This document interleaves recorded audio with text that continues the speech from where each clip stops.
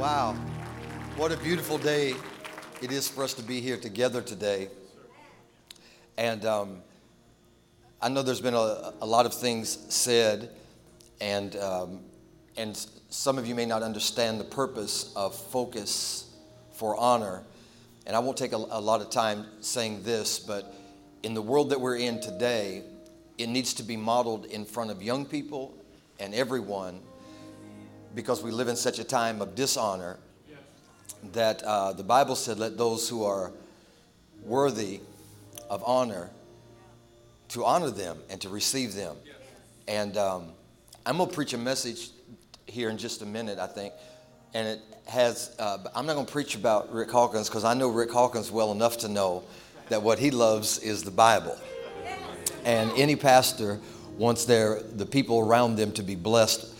But I was thinking about you guys this morning and have something hopefully that I want to say to you. Believe God for the Holy Spirit to help us. But I want to say God bless you, sir, for 40 years. God bless you for your life, for your integrity, for your resiliency, for your bounce back anointing, for just doing everything that God has given you to do. And so everyone has had a chance to honor you, but this is going to be the last clap I'm going to give for him right now, because I just want to hear it one time myself. Everybody, let's clap one time for Bishop Rick Hawkins. Thank God for his life. Thank God for your beautiful family.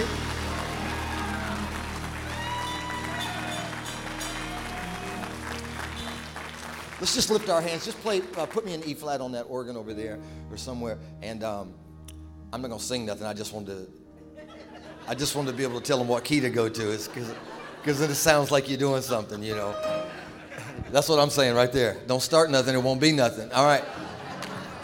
But just lift your hands right here. I'm going to pray that God will give you a mind to perceive and a heart to believe, that he would give us an ear to hear and a will to draw near. And that before we leave up out of this place today, something all around you is getting ready to move. I don't know if you're aware of it. Something around you is moving. It's going to be close to impossible for you to leave this room the same way that you came into it. If you have demonic problems, tell them to hide, because we're confiscating every demon that we find. We're putting every unclean spirit on notice that this is holy ground and that something big is moving around you. I know you've said a lot today, but I want you to just touch about 3 people and tell them something is moving around you. Something is moving around you. Play that organ, 3 flats. Come on, tell somebody something is moving around you. Something is moving around you. Hey, while you guys are standing, so maybe let's while we're here, I'm gonna read 2 verses of scripture to you, and see where we go with it. All right. And I have on my Sooners jacket. I just wanted to say that out loud so y'all could hear it. And to thank God for the Sooners. Anyway, I always like to come to an area. So I pastor, my wife and I founded our church 37 years ago. And so it's right there in Toledo, Ohio, which is like 15 minutes from the Michigan border. So if you know college football, you know that in Ohio, in the state of Ohio, that football is a religion. And then our church survives all kind of things, except for Ohio State, Michigan weekend. Because we have people that drive, you know, they just live 15 minutes away across the line, and they come to church. They have to come to church on that Sunday with a big Michigan thing on there. And one year, my brother, who was helping us to run some of the church-related businesses, I came to church on a Sunday morning one time, and I noticed that all of the porters and ushers, whatever terminology, all had roses on. And so I told I said, did we have like a wedding or a funeral or something? Nobody told. All the ushers are having on roses. My brother told me, he said that's for all the Michigan people. We're going to the Rose Bowl this year, and so that's what they did. Anyway, so I'm in solidarity with the Sooners today. I just want to say that. I just want to say that so that y'all know how to receive me. All right. All right. Let me get to these scriptures, because I am on an assignment, I feel like, today. Acts chapter 2, verse 42 reads something like this. And they continued steadfastly in the apostles' doctrine and fellowship. And I'm just going to stop that scripture right there. I know the rest of it. They continued steadfastly in the apostles' doctrine and in fellowship. Let me put that, if I can, with the Gospel of John, chapter 8. John chapter 8 says that Jesus said unto them who believed, somebody say who believed, that if you continue in my word, then you are my disciples indeed, and you shall know the truth, and the truth shall make you, the truth shall make you free. All right, before you sit down, last time, tell somebody, I'm glad you're free. Can I say it the way I want to say it? The way I want to say it is like this. I want to say out loud, I can't. But we can. That's what I want to say. Somebody say, I can't, but we can. Put your hand on somebody. Are you allowed to touch people in Oklahoma? I don't even know where I'm at. Sometimes you don't know if people are allowed to touch somebody. But just put your hand on somebody, touch somebody, tell somebody, I can't, but we can. One time, put your hands together and give God some praise. Thank you, right there. All right, everybody be seated. Thank you, guys. That's good. Thank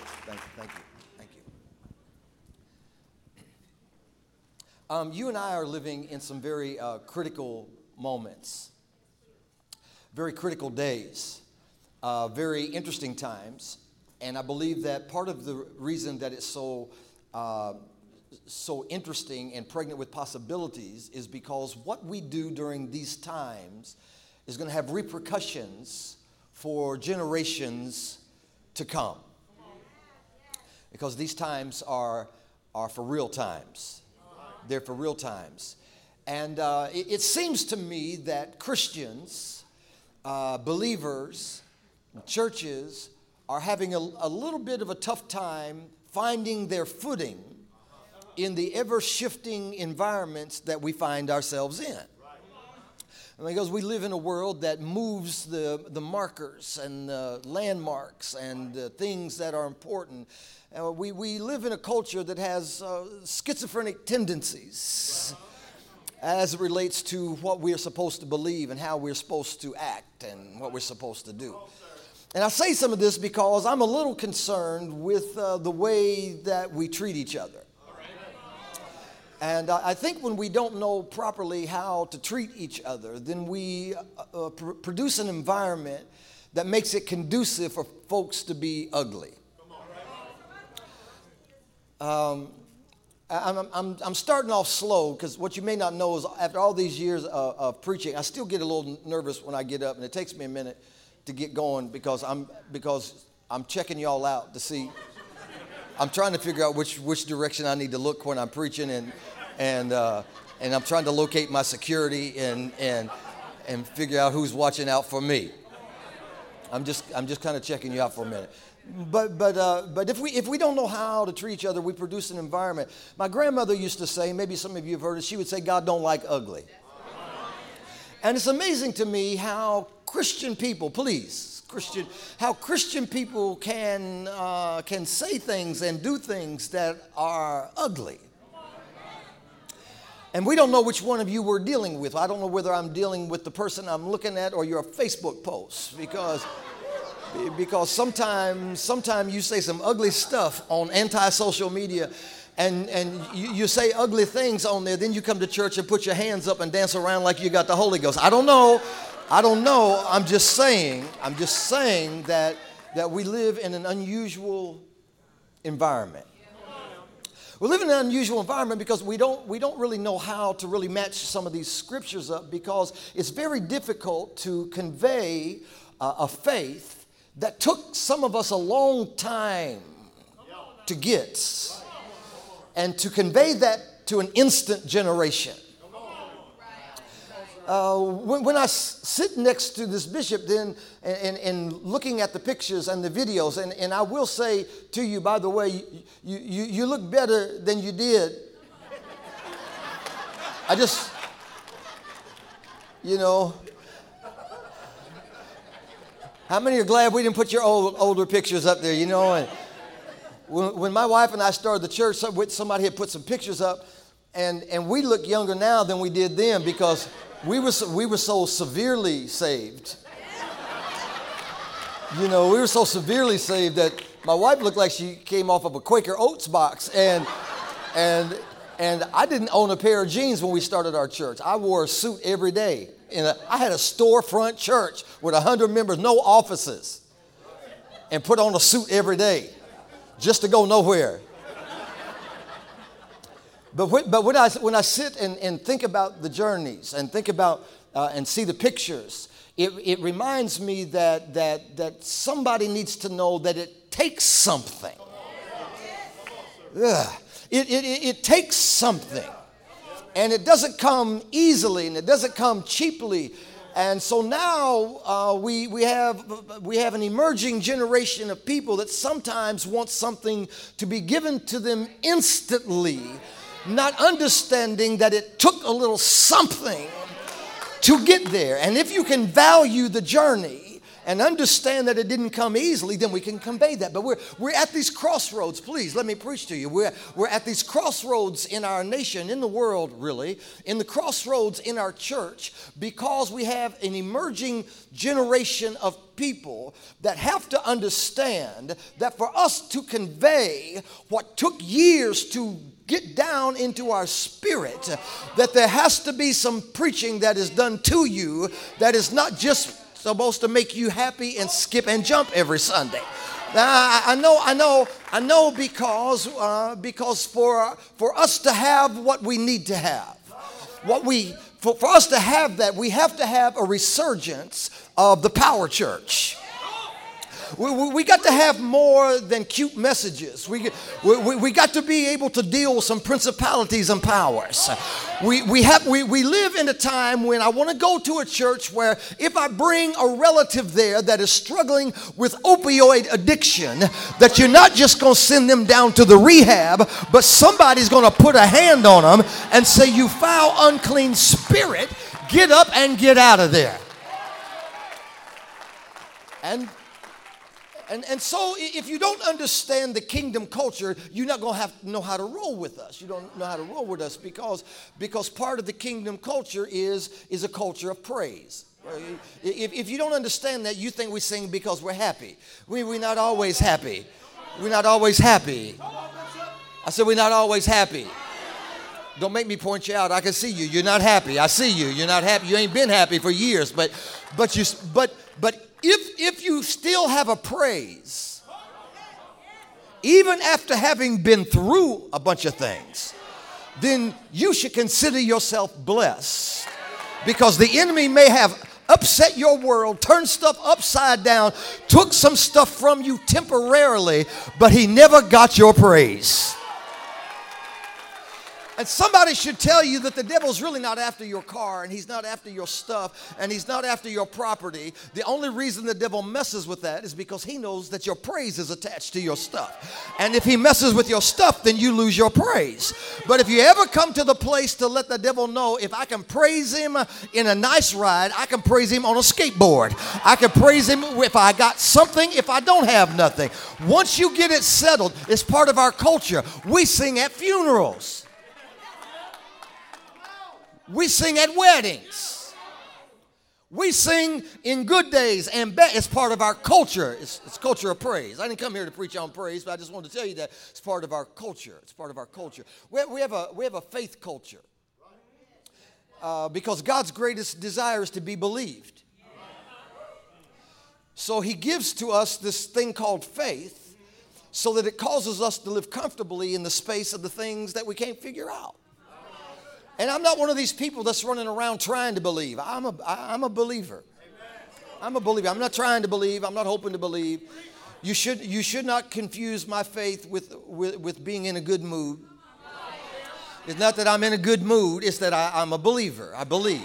I believe. My faith is not looking for evidence. My faith is itself the evidence. The fact that I have faith tells me there is a God. Because if it wasn't a God, I wouldn't have faith. My faith is not looking for a foundation. My faith is my foundation. And anyway, I'm a believer. I'm non-apologetic about that. I'm a believer. And God so desires to be believed, he makes special promises to people who believe. All things are possible to those who believe. I'm going to say it again. All things are possible to those who believe. I say this because to come to this place of faith, then we kind of have to work with that, because we live in a time when people have what I call abstract faith. Yes. Abstract faith is this faith that has no perimeters. It has no definition. It has no targets. It's just faith in a higher power, in the universe, in Mother Nature, in rivers. And they have an abstract faith. And they're just out here praying, thinking that someplace, somewhere over the rainbow, something is out there.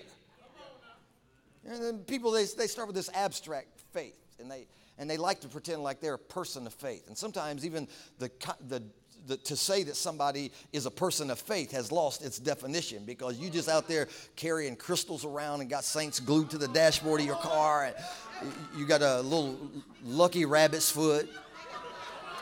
If it was lucky, the rabbit would still have it. But you got little crystals and all kind of little all this kind of little mysticism and superstition. You just it's abstract faith. But somewhere, if there's faith that is in you and it's misdirected, it will move into an orthodox faith. And orthodox faith then begins to bring definition to my faith and begins to give it some foundation and some structure, that my faith is not just free-floating out here in the ether, but it is tethered and anchored into principles and into a God who lives. I'm going somewhere with this. And so then after we have an orthodox faith, then as we begin to come together into this thing that we call the church, then a lot of times, have you not found out that we participate in things that takes us a while to understand what we're participating in? Because faith does not move at the speed of understanding. Because a lot of things I experience takes me years to understand what I'm experiencing. And so now that we become Orthodox, we become a part of the church, and we're part of the believers, we're part of the body of Christ, we're part of the army of God, we're part of all of these things. And so then what we're doing is we are learning to grow in our faith, and so now we're a participatory person of faith. That means we participate. We go to church, and we sing, and we do a lot of things in each of our churches and groups that only make sense to the people who are in our church. They don't make sense to anybody else, but that's our thing. That's how we do it. And so when you've been around church for a while, you know when to stand up, when to sit down, when to clap, when to spin around, when to touch your neighbor, slap your neighbor, tell somebody. You know how to do all that because you've been around for a while. But when your faith is moving for a while, you're living off of the faith of the church. Because they tell us to do things, and we don't know why we do it, but it's okay with us, so we just do it. So my faith is founded, and I go to church, and they say it's time to stand up. I'm good with that, okay. So I stand up. I don't know why I'm standing, but I stand up. Then they say sit down. So I sit down. And they say clap your hands. Now, I'm good with that.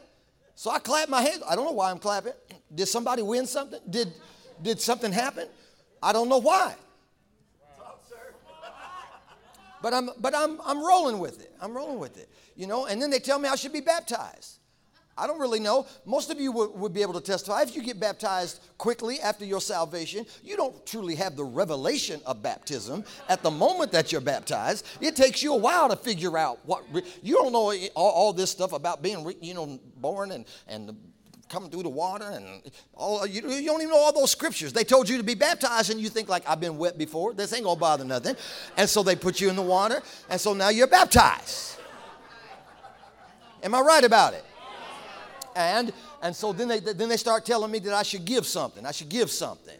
And I don't see anything really wrong with that because nobody likes stingy people. And if I'm a part of something, I should contribute to it and all of those kind of things. So I don't see nothing wrong with that. So, I put a little something in there. And then they threw me for a curve because then they start talking about 10%. And I'm like, what is 10%? What you talking about 10%? 10% of what? 10% of your income. What you talking about 10% of my, but I started giving before I understood. Oh, it took me a while to be able to go back over my life and understand the revelation of communion, to understand the revelation of baptism, to understand the revelation of tithing, to understand the revelation of worship, but I did it just to get along. I'm going, but somewhere there comes a shift. Here we go now. Somewhere there comes a shift where my faith is not abstract and it's not just found in orthodoxy and I'm not living off of the instruction of the church. Sooner or later that faith moves into a personal faith. Oh, and the personal faith that is in me means I don't need your encouragement to do what I'm supposed to do. I don't need your instruction to stir me up. I don't need you to cheerlead me. I don't need you if you don't tell me to clap, because now I have come to the revelation that clap your hands, all ye people, and shout unto God with the voice of triumph. I used to do it because you told me to do it. Now I do it because I got it for myself. And I know when I go to clapping, demons go to scattering. I know that when I clap, something starts moving around me. I know that God has been good to me, and if I can clap for the Sooners, I can clap for a God who has brought me from a mighty long way. Come on, let's give it a go right here. Everybody, I'm just saying. I used to come to church because you told me to come to church, because I was living off of the faith of the church. I was living based on what other people told me to do. So I came to church because you told me I was supposed to come to church. But then I got an understanding. I was glad when they said unto me, let us go to the house of the Lord. So now I don't need you to send no elders and deacons to come find out why I'm not at church, because I'm going to be there. If I got to get up and leave you sitting on the couch, I'm going to get up and go to church, because I didn't come here because somebody told me to come. I came here because now my faith is personal. Now my faith is real. Now my faith, I'm going to throw some money in the altar because I come too far, because I've already realized that if I sow it, I'm going to grow it. And I don't need you to show me a graph and a chart. You ain't got to give me sand from the Holy Land or put a prayer cloth on my head, because I got a seed to sow, because I no longer need somebody else to make it compulsory for me to do what is already moving on the inside of me. That's a long way of saying my faith is personal. The only way for faith to be transferred is for it to be a personal faith. You cannot transfer an abstract faith. For us to be able to put into the hearts of our communities and an emerging generation, we have to transfer to them a personal faith. Faith is subjective. Truth is objective. Yeah. So it is true whether you like it or not. Truth is not consensus. Truth ain't what you want it to be. Truth is objective. Faith is subjective, which means faith is real to the people that have it. You can't see my faith, but I don't have to prove to you my faith. My faith is real to me. And so then, therefore, that faith is able to be conveyed. I'm trying to work this out because we have a hard time, because we don't understand what Jesus meant when he said things. Because when you live on the faith of the church, they teach you what the Bible says. They don't teach you what Jesus meant. Some of the meanest people you will ever find are people that can tell you what the Bible says, but they don't know what Jesus meant. So he says you got to continue in the apostles' doctrine and in fellowship. If you continue in my word, then you are my disciples indeed. You're not abstract. You're not floating out here. You're not like a cloud somewhere. You are my disciples if you continue in my word, which means you have to understand what that means. So then when he says, you shall know the truth, and the truth shall make you free. I thought maybe we should talk about that word free. And because if you define it improperly, then you're going to, because if you don't know what Jesus meant, you're going to attach your definition to his words, and you're going to be off track. So you have to continue in the doctrine. You have to continue in his word. Freedom.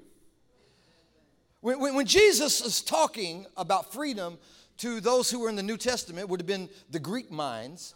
The Greek minds defined freedom as harmonic convergence, that one would be at peace with their environment, and that they would move from the polos into the cosmos and the pneumos and all this. And they would now, if I could be at peace and be at one with my environment, then that would cause me to be free. I don't really want to dive into that, but easy enough to say that I don't think that Jesus called me to be at peace with an environment that is hostile to my faith.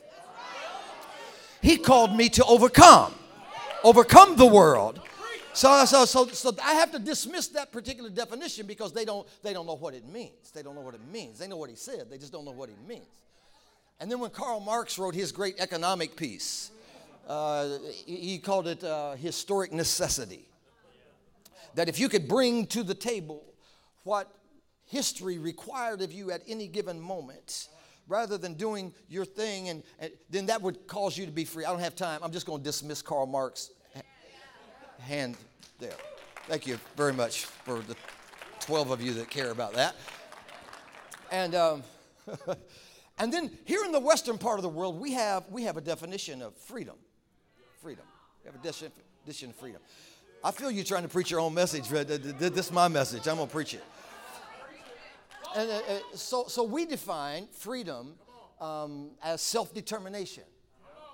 It means that if I am free, then I have the right to dispose of my life and my goods as I see fit without your interference. Because I'm free. I'm free. That means I do what I want, when I want, how I want. You ain't the boss of me. And so I'm free. Yes, I am free. Free people are hard to pastor.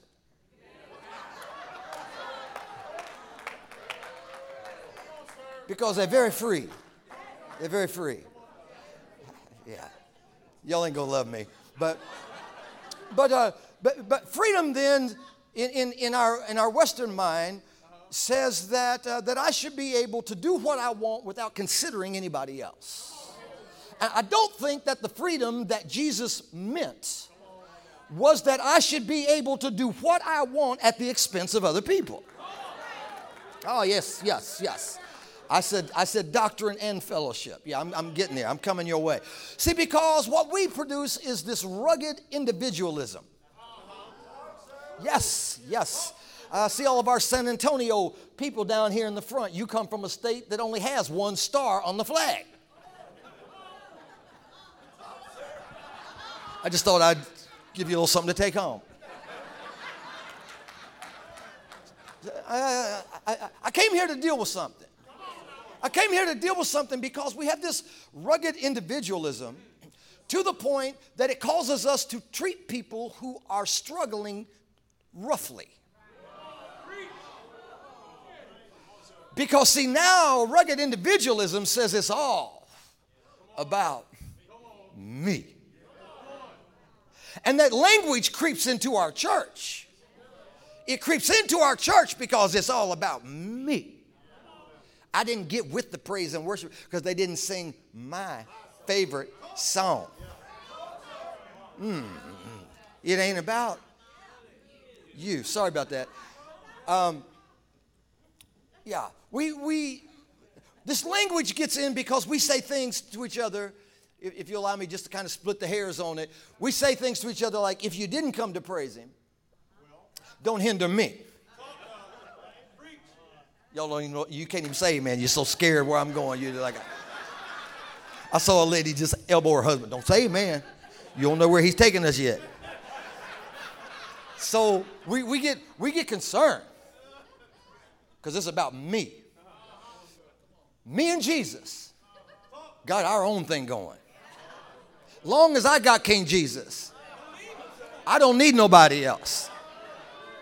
Oh, we start talking like this. We start talking like this. And so therefore, if you're going through something, I say you can get yours the same way I got mine. You wouldn't be going through that if you had some faith.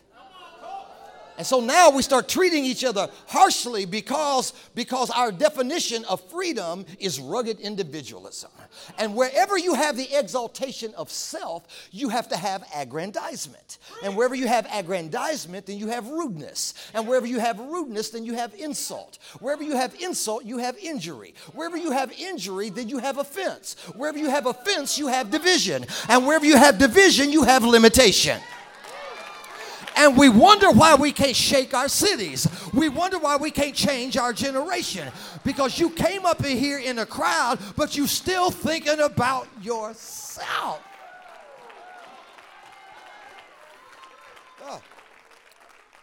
Could it be, I think it is, could it be that the freedom that Jesus was talking about was that he came to set you free from yourself?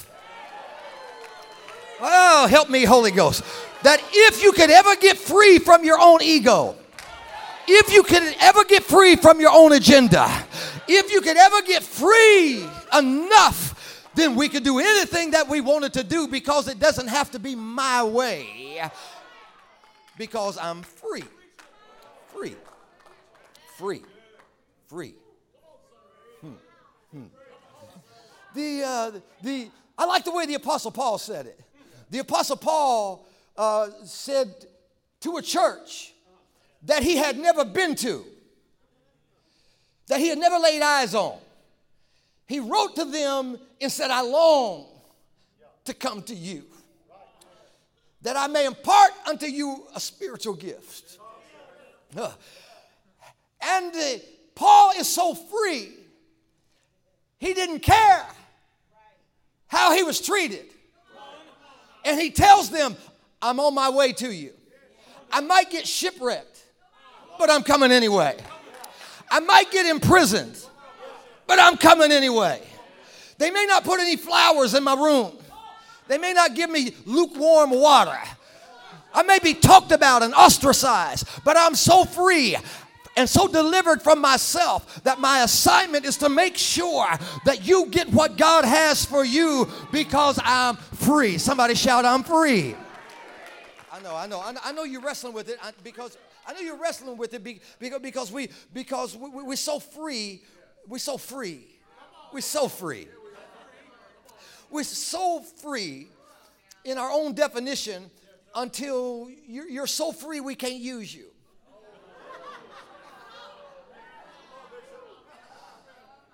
God has given you gifts and talents that belong for the building up together of the people of God. And you got those gifts and talents, but we can't use you because you're so free in your own definition, you don't know how to truly be free.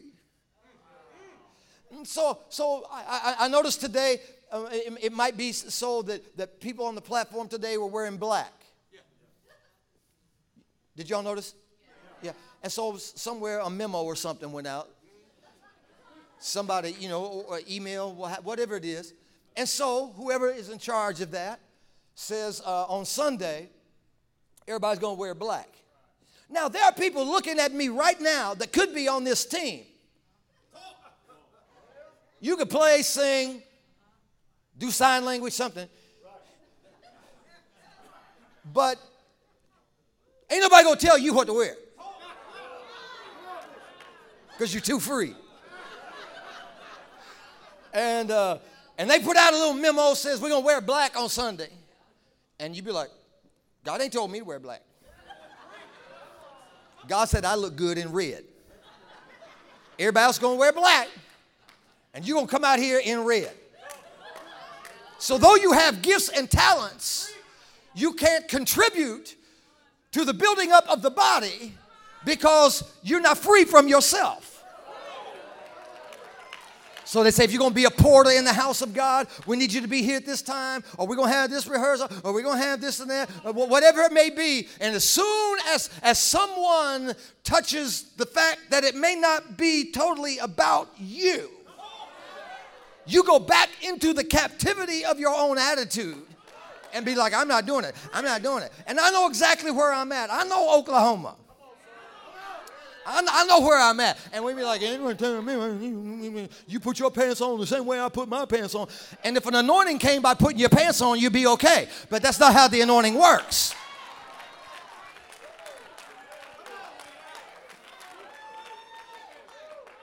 How many are still glad that you came to church today? All right, I don't know what time we're supposed to get out, but I'm going to get out when I get done. Now, I'm closer to being there than you know. I'm closer to being there, because I find out that we have a lot of needs that go unmet because we can't get free from ourselves.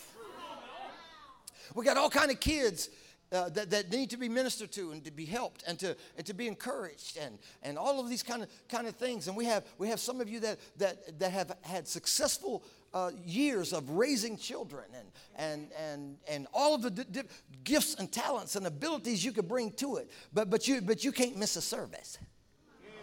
I can't be back there teaching kids because I came for my blessing. Even we just need you to do it once every 6 weeks.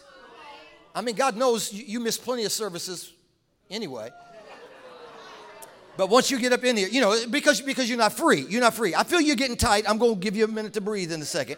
I feel you're getting tight. I just don't want you quoting the scripture that you shall know the truth and the truth shall make you free, unless you understand that if you continue in his word, then you are his disciples indeed. And part of the way that we execute our discipleship is trying to get over stuff. The longer that you live, the fewer things you're going to find out are worth fighting about.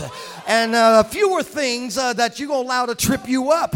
When you get free from yourself, you don't have to have a special seat. We ain't got to put your picture up in the hallway. Ain't nobody got to put your name on an envelope. We ain't got to do any of that kind of stuff, because when you get free, I will put my praise on sitting in the back row or in the parking lot, because I will step over top of your attitude, walk all the way around you trying to offend me, because I'm not here for me. I came here to give God some praise.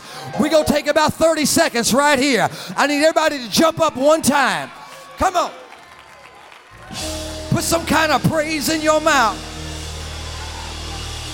Tell somebody I'm free. You may not treat me right, but I'm free anyway. You may not recognize me.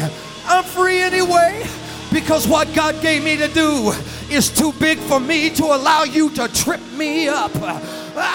Because it took me a while to get here. And I didn't get here by myself, but I got here because somebody knew how to help me get free.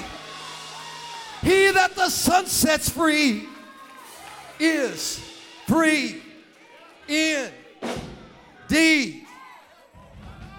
All right, that's the break. That's halftime. Sit down. Did y'all think it was time to go home? Well, I'm almost there. I'm trying to get around to this word, because it's not alone. I'm just going to drop it on you, because I became aware that something is shifting over this territory.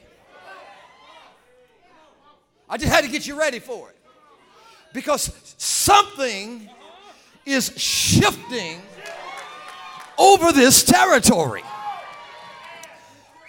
Just because you haven't been around for a while didn't mean that we're not shifting. Yeah. And when things start shifting, you have to realize that the only reason that you would think that we couldn't shift without your approval is the fact that you're not free enough from yourself to think that you could actually stop God from doing what God's going to do. I came by to tell somebody it's already shifting. Push somebody. Come on, get involved in it. Push somebody and tell them it's already shifting. And so, the kingdom of heaven is like a man that hid a treasure in a field.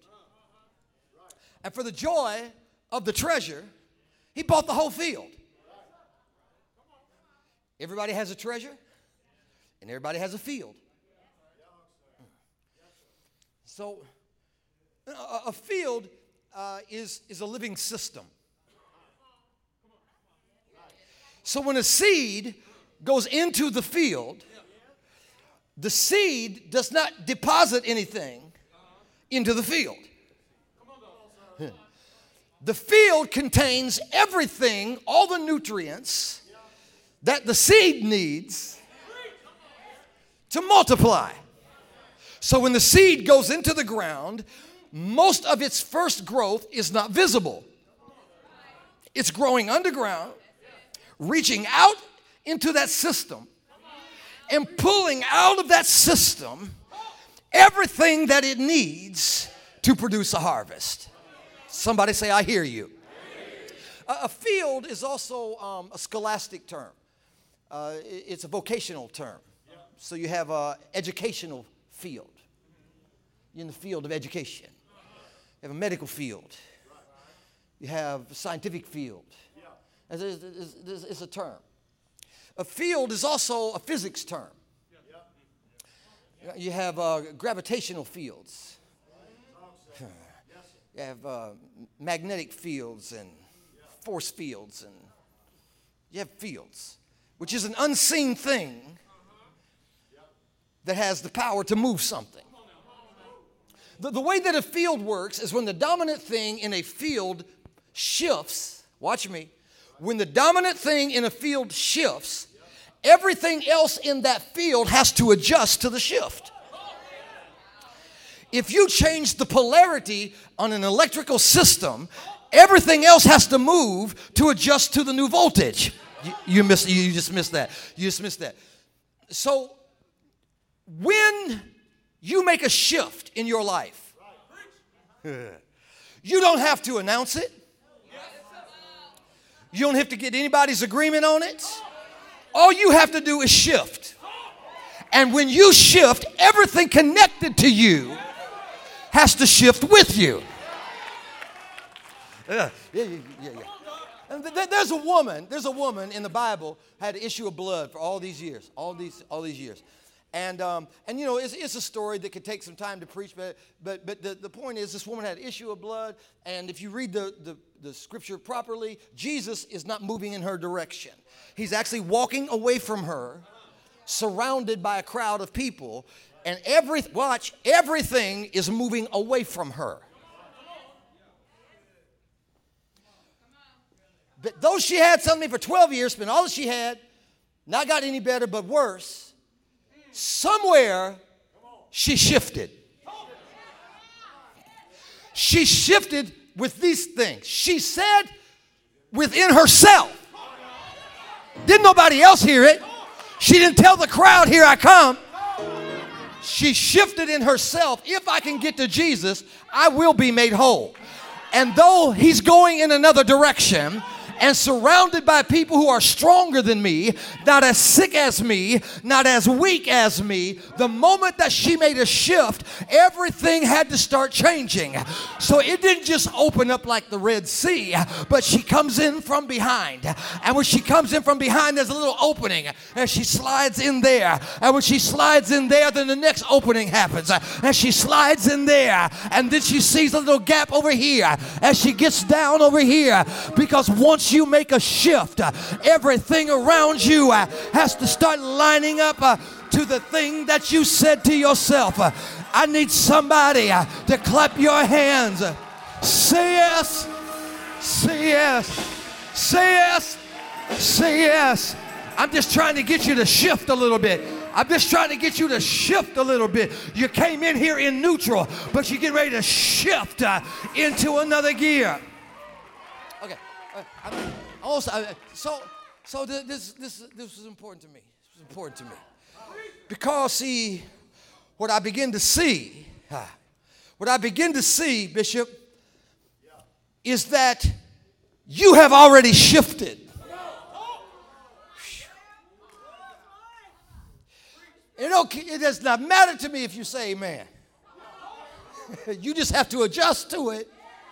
Because, see, when you shift, there are people that say, well, Bishop, you didn't used to do it that way, but I'm shifting anyway. Bishop, you seem like you're preaching like you did when you was a young man. That's because I'm shifting anyway. Bishop, it seemed like this is moving. We used to always do it this way. But we're shifting. We're shifting because I heard a word that we're about ready to take the limitation off of this territory. And the heavens are about to open. And miracles are coming back to the house. Salvation is coming back to the house.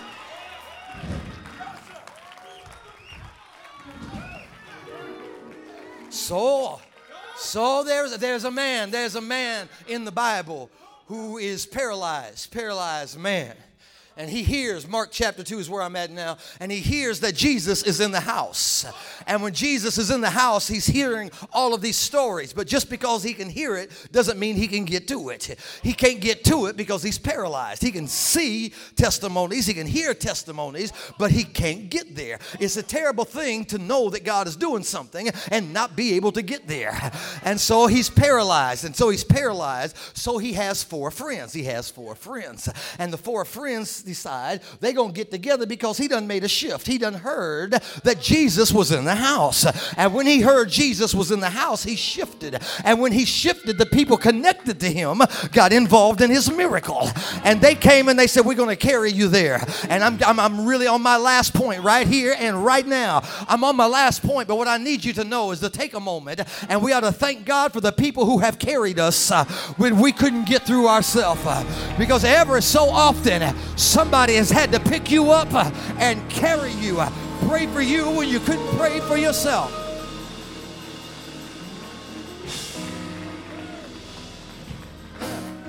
You're going to have to carry somebody sometime. You just have to be free enough from yourself to carry somebody. And it's a picture to me. The paralyzed man carried by 4 people to me is a picture of paralyzed humanity being carried by 4 gospels to where Jesus is at.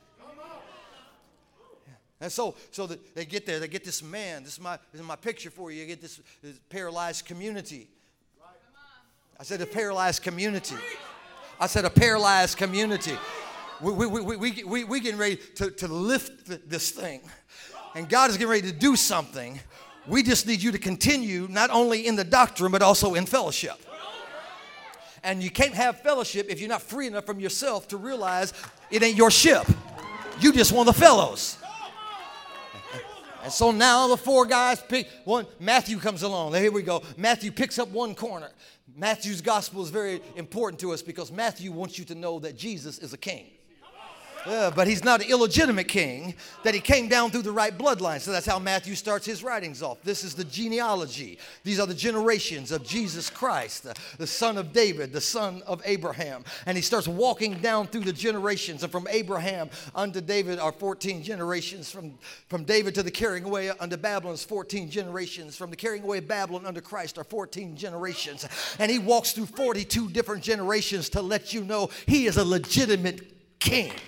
But Matthew can't carry it by himself, so along comes Mark, and Mark picks up one, and Mark starts telling you that Jesus is also a servant. Every chapter, except for about 5 in the Gospel of Mark, has a miracle attached to it. Jesus is going about, and he's also serving everybody. And then comes along Luke, and Luke picks up another one. And Luke is the guy that begins to put everything into chronological order. Luke comes with the skill set of a doctor and the heart of a family physician, and he begins to write down down through there and he puts in things that are not in anybody else's gospel.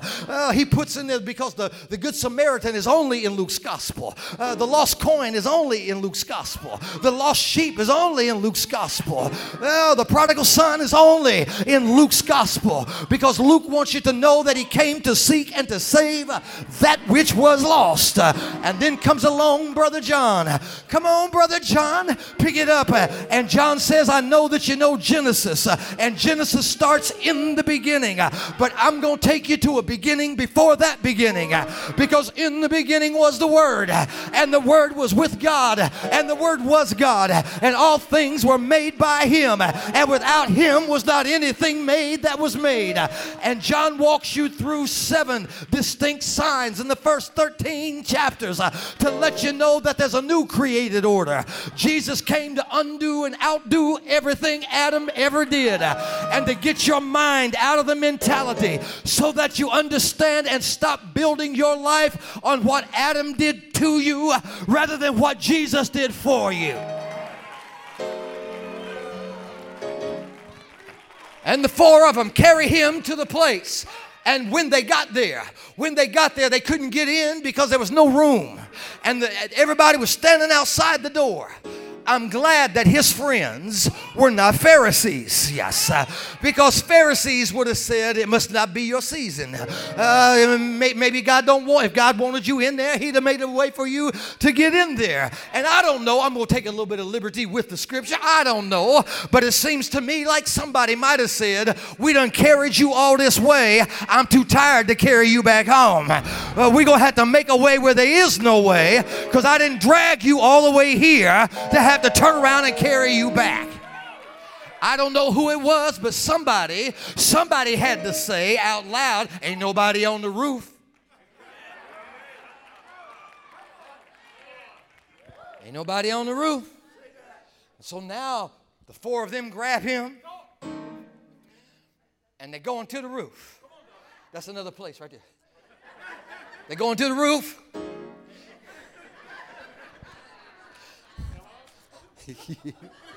And it provoked a question in my mind that went like this: how do 4 men carry one guy on a stretcher to the roof without losing him?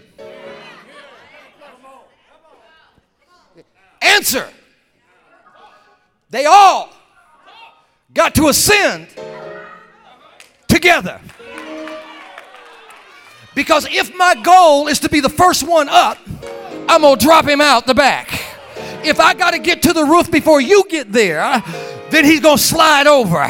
So I have to become free enough and mature enough and committed to fellowship enough to say I would get there faster without you, but I'm too committed to this thing to get there by myself.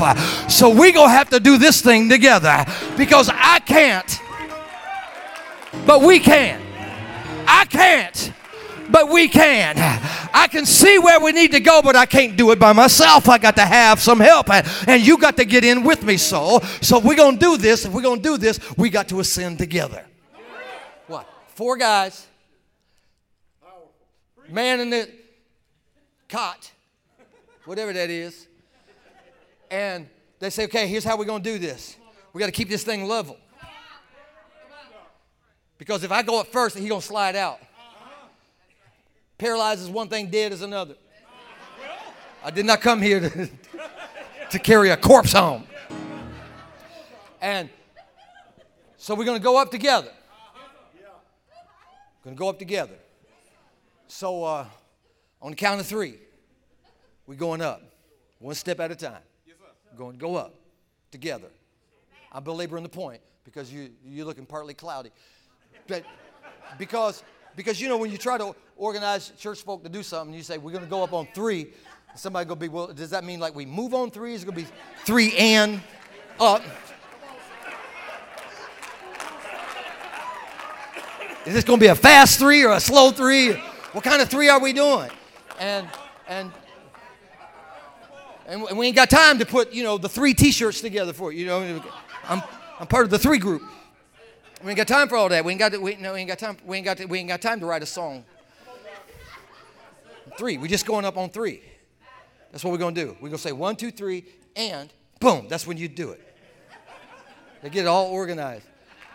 And they pick him up. 1, 2, 3, and. I like that. We got a long way to go. And next step. 1, 2, 3. You see where I'm going? You see where I'm going? You see where I'm going? I'm going to the roof. I'm going to the roof, baby. 1, 2, 3, and.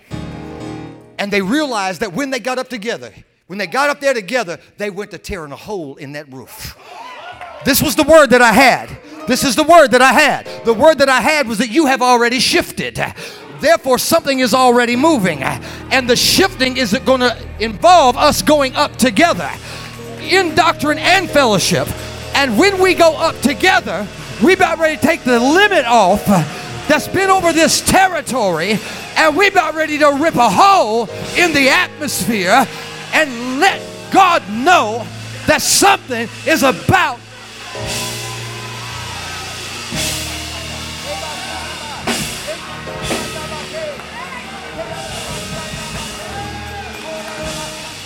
Hey, tabase ya tabakata. If you got the Holy Ghost, you ought to act like it. Ikatabase hararabaha.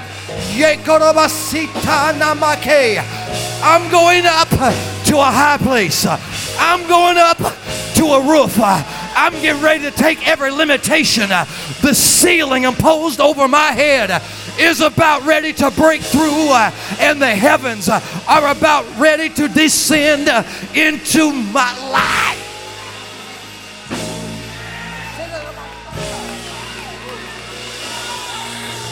I got some evidence for you. I got some evidence for you. Because they went to tearing a hole in the roof. And then they started letting him down.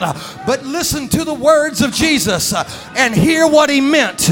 Jesus said, the Bible says about Jesus that when he saw there, not your individual self-determination sitting at home getting your own prophecy faith, but when he saw their collective faith, he said to him, pick up your bed and walk. And I'm telling you that you are living in a paralyzed community, in a paralyzed time. But there is a word coming that if you can get up together and get into proper fellowship, that there is coming a ceiling breaking anointing. There is coming a barrier breaking anointing. There is coming a devil casting out anointing, and it's about ready to hit you right now.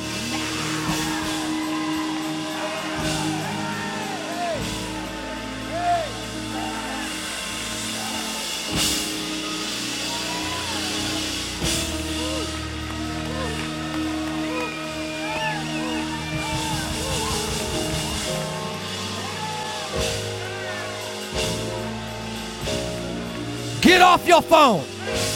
Uncross your arms. Put a praise in your mouth. Your passivity is costing you something. Stir yourself, because something is moving all around you. Come on, Dad, something is moving all around you. Come on, Mom, something's moving all around you.